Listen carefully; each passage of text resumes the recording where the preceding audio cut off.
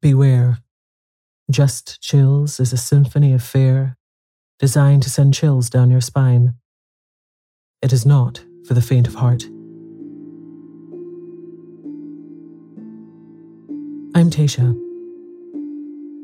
In this episode, I read the classic story Dracula's Guest by Bram Stoker. In this prequel to the iconic story Dracula, a traveler's journey to Transylvania takes an unexpected, terrifying turn. Turn down the lights and let the nightmare begin.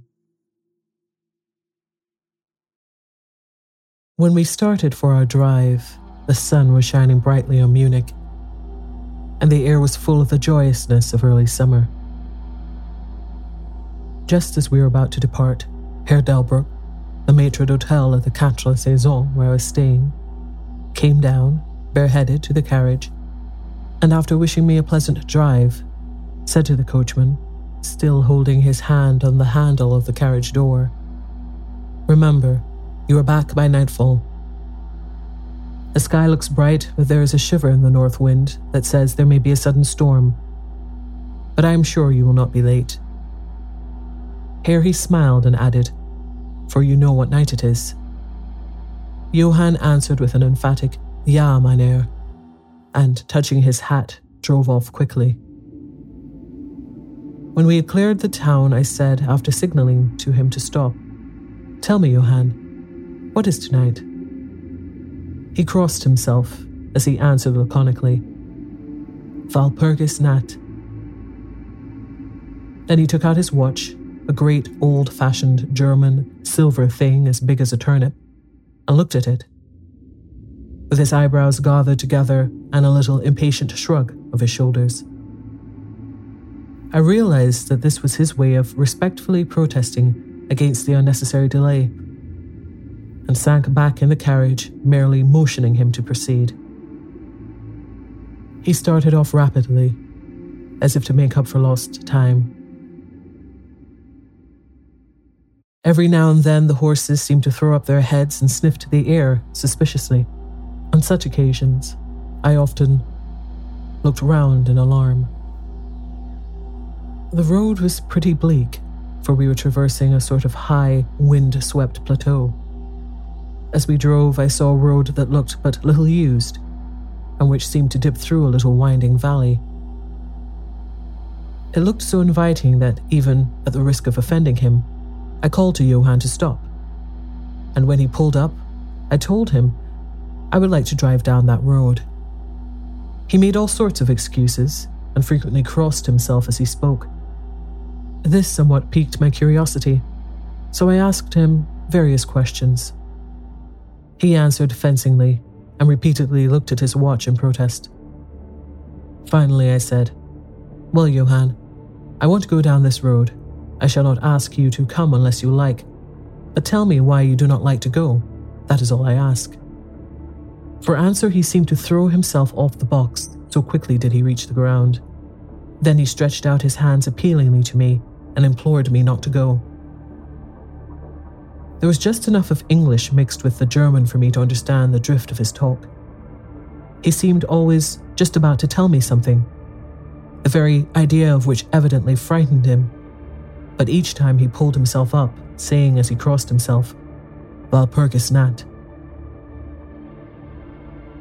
I tried to argue with him, but it was difficult to argue with a man when I did not know his language. The advantage certainly rested with him, for although he began to speak in English, of a very crude and broken kind, he always got excited and broke into his native tongue, and every time he did so, he looked at his watch. Then the horses became restless and sniffed the air. At this he grew very pale, and looking around in a frightened way, he suddenly jumped forward, took them by the bridles, and led them on some 20 feet. I followed and asked why he had done this. For answer he crossed himself, pointed to the spot we had left, and drew his carriage in the direction of the other road, indicating a cross, and said, first in German, then in English, "Buried him, him what killed themselves. I remembered the old custom of burying suicides at crossroads. Ah, I see, a suicide. How interesting. But for the life of me, I could not make out why the horses were frightened. Whilst we were talking, we heard a sort of sound between a yelp and a bark. It was far away, but the horses got very restless, and it took Johann all his time to quiet them. He was pale and said, "It sounds like a wolf, but yet there are no wolves here now." "No," I said, questioning him. "Isn't it long since the wolves were so near the city?" "Long, long," he answered. "In the spring and summer. But with the snow, the wolves have been here not so long." While he was petting the horses and trying to quiet them, dark clouds drifted rapidly across the sky. The sunshine passed away, and a breath of cold wind seemed to drift past us. It was only a breath, however, and more in the nature of a warning than a fact, for the sun came out brightly again. Johann looked under his lifted hand at the horizon and said, "The storm of snow, he comes before a long time." Then he looked at his watch again, and straightway, holding his reins firmly, for the horses were still pawing the ground restlessly and shaking their heads, he climbed to his box as though the time had come for proceeding on our journey. I felt a little obstinate and did not at once get into the carriage. "Tell me," I said, "about this place where the road leads." And I pointed down. Again he crossed himself and mumbled a prayer before he answered, "It is unholy." "What is unholy?" I inquired. "The village." "Then there is a village?" No one lives there hundreds of years." My curiosity was piqued. "But you said there was a village." "There was." "Where is it now?" Whereupon he burst out into a long story in German and English, so mixed up that I could not quite understand exactly what he said. But roughly I gathered that long ago, hundreds of years, men had died there and been buried in their graves, and sounds were heard under the clay, and when the graves were opened, men and women were found rosy with life, and their mouths red with blood. And so, in haste to save their lives, aye, and their souls, and here he crossed himself, those who were left fled away to other places, where the living lived and the dead were dead, and not something. He was evidently afraid to speak the last words. As he proceeded with his narration, he grew more and more excited. It seemed as if his imagination had got hold of him, and he ended in a perfect paroxysm of fear. White-faced, perspiring, trembling, and looking around him, as if expecting that some dreadful presence would manifest itself there in the bright sunshine on the open plain. Finally, in an agony of desperation, he cried, "Walpurgis Nat," and pointed to the carriage for me to get in. All of my English blood rose at this, and standing back I said, "You are afraid, Johann. You are afraid. Go home. I shall return alone. The walk will do me good." The carriage door was open. I took from the seat my oak walking stick, which I always carry on my holiday excursions, and closed the door, pointing back to Munich, and said, "Go home, Johann. Walpurgis Nat doesn't concern Englishmen." The horses were now more restive than ever, and Johann was trying to hold them in while excitedly imploring me not to do anything so foolish. I pitied the poor fellow. He was deeply in earnest, but all the same I could not help laughing. His English was quite gone now. In his anxiety, he had forgotten that his only means of making me understand was to talk my language. So he jabbered away in his native German. It began to be a little tedious. After giving the direction home, I turned to go down the crossroad into the valley. With a despairing gesture, Johann turned his horses towards Munich. I leaned on my stick and looked after him. He went slowly along the road for a while. Then there came over the crest of the hill a man, tall and thin. I could see so much in the distance. When he drew near the horses, they began to jump and kick about, then to scream with terror. Johann could not hold them in. They bolted down the road, running away madly. I watched them out of sight, then looked for the stranger, but I found that he too was gone. With a light heart, I turned down the side road through the deepening valley to which Johann had objected. There was not the slightest reason that I could see for his objection, and I dare say I tramped for a couple of hours without thinking of time or distance, and certainly without seeing a person or a house. So far as the place was concerned, it was desolation itself, but I did not notice this particularly till, on turning a bend in the road, I came upon a scattered fringe of wood. Then I recognized that I had been impressed unconsciously by the desolation of the region through which I had passed. I sat down to rest myself and began to look around. It struck me that it was considerably colder than it had been at the commencement of my walk. A sort of sighing sound seemed to be around me, with now and then, high overhead, muffled roar. Looking upwards, I noticed that great thick clouds were drifting rapidly across the sky from north to south at a great height. There were signs of coming storm in some lofty stratum of the air. I was a little chilly, and thinking that it was the sitting still after the exercise of walking, I resumed my journey. The ground I passed over was now much more picturesque. There were no striking objects that the eye might single out, but in all there was a charm of beauty. I took little heed of time, and it was only when the deepening twilight forced itself upon me that I began to think of how I should find my way home. The brightness of the day had gone. The air was cold, and the drifting of clouds high overhead was more marked. They were accompanied by a sort of far-away rushing sound, through which seemed to come at intervals that mysterious cry which the driver had said came from a wolf. For a while, I hesitated.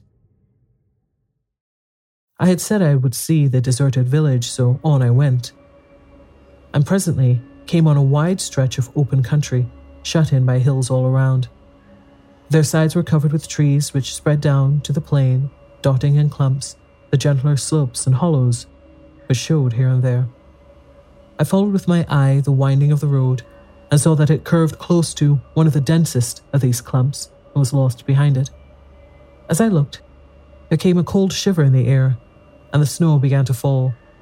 I thought of the miles and miles of bleak country I had passed, and then hurried on to seek the shelter of the wood in front. Darker and darker grew the sky, and faster and heavier fell the snow, till the earth before and around me was a glistening white carpet, the further edge of which was lost in misty vagueness. The road was bare but crude, and when on the level its boundaries were not so marked as when it passed through the cuttings. And in a little while I found that I must have strayed from it, for I missed underfoot the hard surface, and my feet sank deeper in the moss and grass. Then the wind grew stronger and blew with ever-increasing force, till I was fain to run before it. The air became icy cold, and in spite of my exercise I began to suffer. The snow was now falling so thickly and whirling around me in such rapid eddies that I could hardly keep my eyes open. Every now and then, the heavens were torn asunder by vivid lightning, and in the flashes I could see ahead of me a great mass of trees, chiefly yew and cypress, all heavily coated with snow. I was soon amongst the shelter of the trees, and there, in comparative silence, I could hear the rush of the wind high overhead. Presently, the blackness of the storm had become merged in the darkness of the night. By and by, the storm seemed to be passing away, and now only came in fierce puffs or blasts. At such moments, the weird sound of the wolf appeared to be echoed by many similar sounds around me. Now and again, through the black mass of drifting cloud, came a straggling ray of moonlight which lit up the expanse, and showed me that I was at the edge of a dense mass of cypress and yew trees. As the snow had ceased to fall, I walked out from the shelter and began to investigate more closely. It appeared to me that, amongst so many old foundations as I had passed, there might be still standing a house in which, though in ruins, I could find some sort of shelter for a while. As I skirted the edge of the copse, I found that a low wall encircled it, and following this I presently found an opening. Here the cypresses formed an alley leading up to a square mass of some kind of building. Just as I caught sight of this, however, the drifting clouds obscured the moon, and I passed up the path in darkness. The wind must have grown colder, for I felt myself shiver as I walked. But there was hope of shelter, and I groped my way blindly on. I stopped, for there was a sudden stillness. The storm had passed, and perhaps in sympathy with nature's silence, my heart seemed to cease to beat. But this was only momentarily, for suddenly the moonlight broke through the clouds, showing me that I was in a graveyard, and that the square object before me was a great massive tomb of marble, as white as the snow that lay on and all around it. With the moonlight there came a fair sigh of the storm, which appeared to resume its course with a long, low howl, as of many dogs or wolves. I was awed and shocked, and felt the cold perceptibly grow upon me till it seemed to grip me by the heart. Then, while the flood of moonlight still fell on the marble tomb, the storm gave further evidence of renewing, as though it was returning on its track. Impelled by some sort of fascination, I approached the sepulchre to see what it was and why such a thing stood alone in such a place. I walked around it and read over the Doric door in German, Countess Dollingen of Graz, in Styria, sought and found death, 1801. On the top of the tomb, seemingly driven through the solid marble, for the structure was composed of a few vast blocks of stone, was a great iron spike or stake. On going to the back, I saw, graven in great Russian letters, "The dead travel fast." There was something so weird and uncanny about the whole thing that it gave me a turn and made me feel faint. I began to wish for the first time that I had taken Johann's advice. Here, a thought struck me, which came under almost mysterious circumstances and with a terrible shock. This was Walpurgis Night. Walpurgis Night, when according to the belief of millions of people, the devil was abroad, when the graves were opened and the dead came forth and walked, when all evil things of earth and air and water held revel. This very place the driver had specially shunned. This was the depopulated village of centuries ago. This was where the suicide lay, and this was the place where I was alone, unmanned, shivering with cold, in a shroud of snow, with a wild storm gathering upon me. It took all my philosophy, all the religion I had been taught, all my courage not to collapse in a paroxysm of fright. And now a perfect tornado burst upon me. The ground shook as though thousands of horses thundered across it, and this time, the storm bore on its icy wings, not snow, but great hailstones, which drove with such violence that they might have come from the throngs of Balearic slingers. Hailstones that beat down leaf and branch and made the shelter of the cypresses of no more avail than though their stems were standing corn. At the first, I had rushed to the nearest tree, but I was soon fain to leave it and seek the only spot that seemed to afford refuge, the deep Doric doorway of the marble tomb. There, crouching against the massive bronze door, I gained a certain amount of protection from the beating of the hailstones, for now they only drove against me as they ricocheted from the ground and the side of the marble. As I leaned against the door, it moved slightly and opened inwards. The shelter of even a tomb was welcome in that pitiless tempest, and I was about to enter it when there came a flash of forked lightning that lit up the whole expanse of the heavens. In the instant, as I am a living man, I saw, as my eyes were turned into the darkness of the tomb, a beautiful woman with rounded cheeks and red lips, seemingly sleeping and bare. As the thunder broke overhead, I was grasped as by the hand of a giant and hurled out into the storm. The whole thing was so sudden that, before I could realize the shock, moral as well as physical. I found the hailstones beating me down. At the same time, I had a strange, dominating feeling that I was not alone. I looked towards the tomb. Just then, there came another blinding flash, which seemed to strike the iron stake that surmounted the tomb and to pour through to the earth, blasting and crumbling the marble as in a burst of flame. The dead woman rose for a moment of agony while she was lapped in the flame, and her bitter scream of pain was drowned in the thunder crash.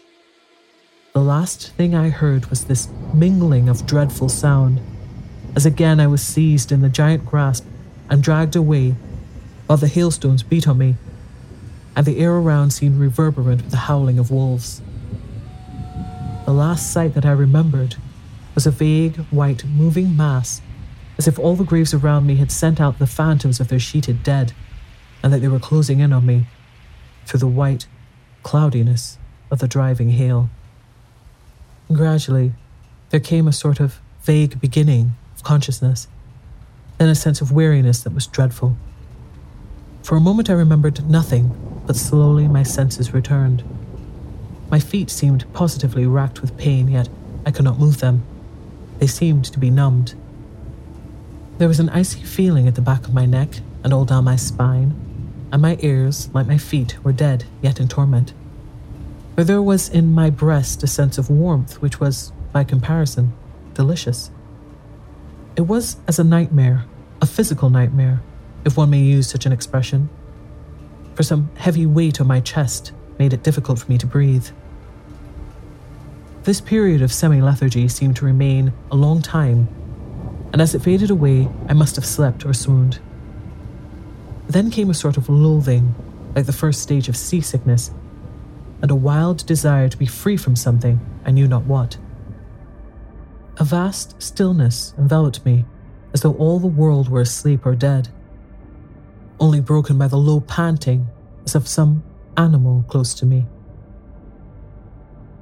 I felt a warm rasping at my throat, then came a consciousness of the awful truth, which chilled me to the heart and sent the blood surging up through my brain. Some great animal was lying on me and now licking my throat. I feared to stir, for some instinct of prudence bade me lie still, but the brute seemed to realize that there was now some change in me, for it raised its head. Through my eyelashes I saw above me the two great flaming eyes of a gigantic wolf. Its sharp white teeth gleamed in the red gaping mouth, and I could feel its hot breath fierce and acrid upon me. For another spell of time, I remembered no more. Then I became conscious of a low growl followed by a yelp, renewed again and again. Then seemingly very far away, I heard a "hello, hello," as of many voices calling in unison. Cautiously, I raised my head and looked in the direction whence the sound came, but the cemetery blocked my view. The wolf still continued to yelp in a strange way, and a red glare began to move round the grove of cypresses as though following the sound. As the voices drew closer, the wolf yelped faster and louder. I feared to make either sound or motion. Nearer came the red glow over the white pall which stretched into the darkness around me. Then all at once, from beyond the trees, there came at a trot a troop of horsemen bearing torches. The wolf rose from my breast and made for the cemetery. I saw one of the horsemen, soldiers by their caps and their long military cloaks, raise his carbine and take aim. A companion knocked up his arm, and I heard the ball whiz over my head. He had evidently taken my body for that of the wolf. Another sighted the animal as it slunk away, and a shot followed. Then at a gallop, the troop rode forward, some towards me, others following the wolf as it disappeared amongst the snow-clad cypresses. As they drew nearer, I tried to move, but was powerless, although I could see and hear all that went on around me. 2 or 3 of the soldiers jumped from their horses and knelt beside me. One of them raised my head and placed his hand over my heart. "Good news, comrades," he cried. "His heart still beats." Then some brandy was poured down my throat. It put vigor into me, and I was able to open my eyes fully and look around. Lights and shadows were moving among the trees, and I heard men call to one another. They drew together, uttering frightened exclamations, and the lights flashed as the others came pouring out of the cemetery, pell-mell, like men possessed. When the further ones came close to us, those who were around me asked them eagerly, "Well, have you found him?" The reply rang out hurriedly, No. Come away. Quick. Quick." This is no place to stay, and on this of all nights. "What was it?" was the question, asked in all manner of keys. The answer came variously and all indefinitely, as though the men were moved by some common impulse to speak, yet were restrained by some common fear from giving their thoughts. It indeed, gibbered one, whose wits had plainly given out for the moment. "A wolf, and yet not a wolf," another put in shudderingly.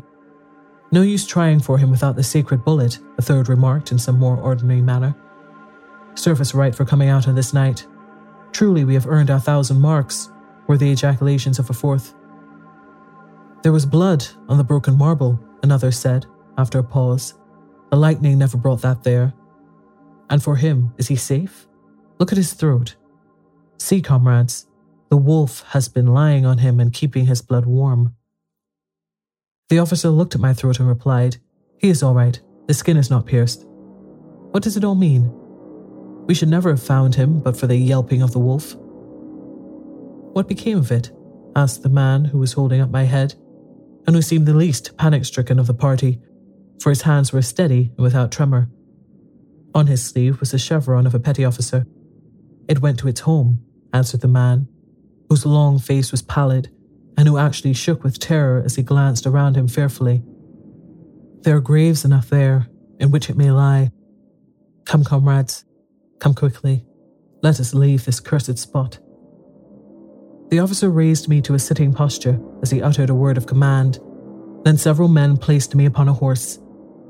He sprang to the saddle behind me, took me in his arms, gave the word to advance, and turning our faces away from the cypresses, we rode away in swift military order. As yet my tongue refused its office, and I was perforce silence. I must have fallen asleep, for the next thing I remembered was finding myself standing up, supported by a soldier on each side of me. It was almost broad daylight, and to the north a red streak of sunlight was reflected, like a path of blood, over the waste of snow. The officer was telling the men to say nothing of what they had seen, except that they had found an English stranger guarded by a large dog. "Dog? That was no dog," cut in the man who had exhibited such fear. "I think I know a wolf when I see one." The young officer answered calmly. "I said a dog." "Dog," reiterated the other ironically. It was evident that his courage was rising with the sun, and pointing to me he said, "Look at his throat. Is that the work of a dog, master?" Instinctively I raised my hand to my throat, and as I touched it, I cried out in pain. The men crowded round to look, some stooping down from their saddles, and again there came the calm voice of the young officer. "A dog, as I said. If aught else were said, we should only be laughed at." I was then mounted behind a trooper, and we rode on into the suburbs of Munich. Here we came across a stray carriage into which I was lifted, and it was driven off to the Quatre Saisons, the young officer accompanying me, whilst the trooper followed with his horse, and the others rode off to their barracks. When we arrived, Herr Delbruck rushed so quickly down the steps to meet me that it was apparent he had been watching within. Taking me by both hands, he led me in. The officer saluted me and was turning to withdraw when I recognized his purpose and insisted that he should come to my rooms. Over a glass of wine, I warmly thanked him and his brave comrades for saving me. He replied simply that he was more than glad, and that Herr Delbruck had at the first taken steps to make all the searching party pleased, at which ambiguous utterance the maître d'hôtel smiled, while the officer pleaded duty and withdrew. "But Herr Delbruck," I inquired, "how and why was it that the soldiers searched for me?" He shrugged his shoulders, as if in depreciation of his own deed, as he replied, "I was so fortunate as to obtain leave from the commander of the regiment in which I served to ask for volunteers. But how did you know I was lost? I asked. The driver came hither with the remains of his carriage, which had been upset when the horses ran away. But surely you would not send a search party of soldiers merely on this account. Oh no, he answered. But even before the coachman arrived, I had this telegram from the boyar whose guest you are.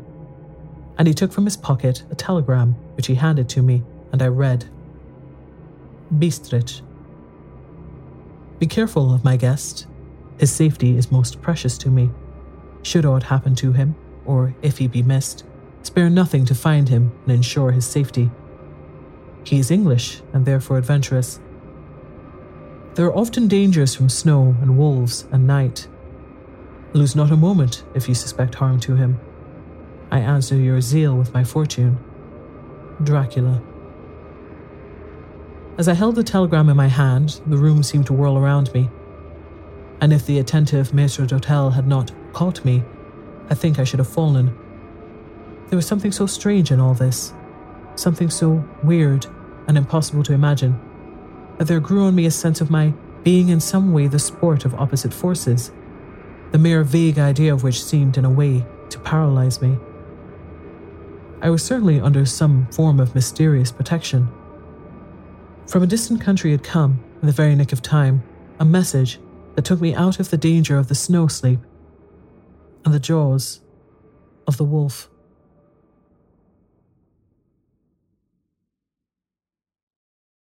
Thank you for listening. If you enjoyed this episode, please follow the podcast in your favorite podcast app.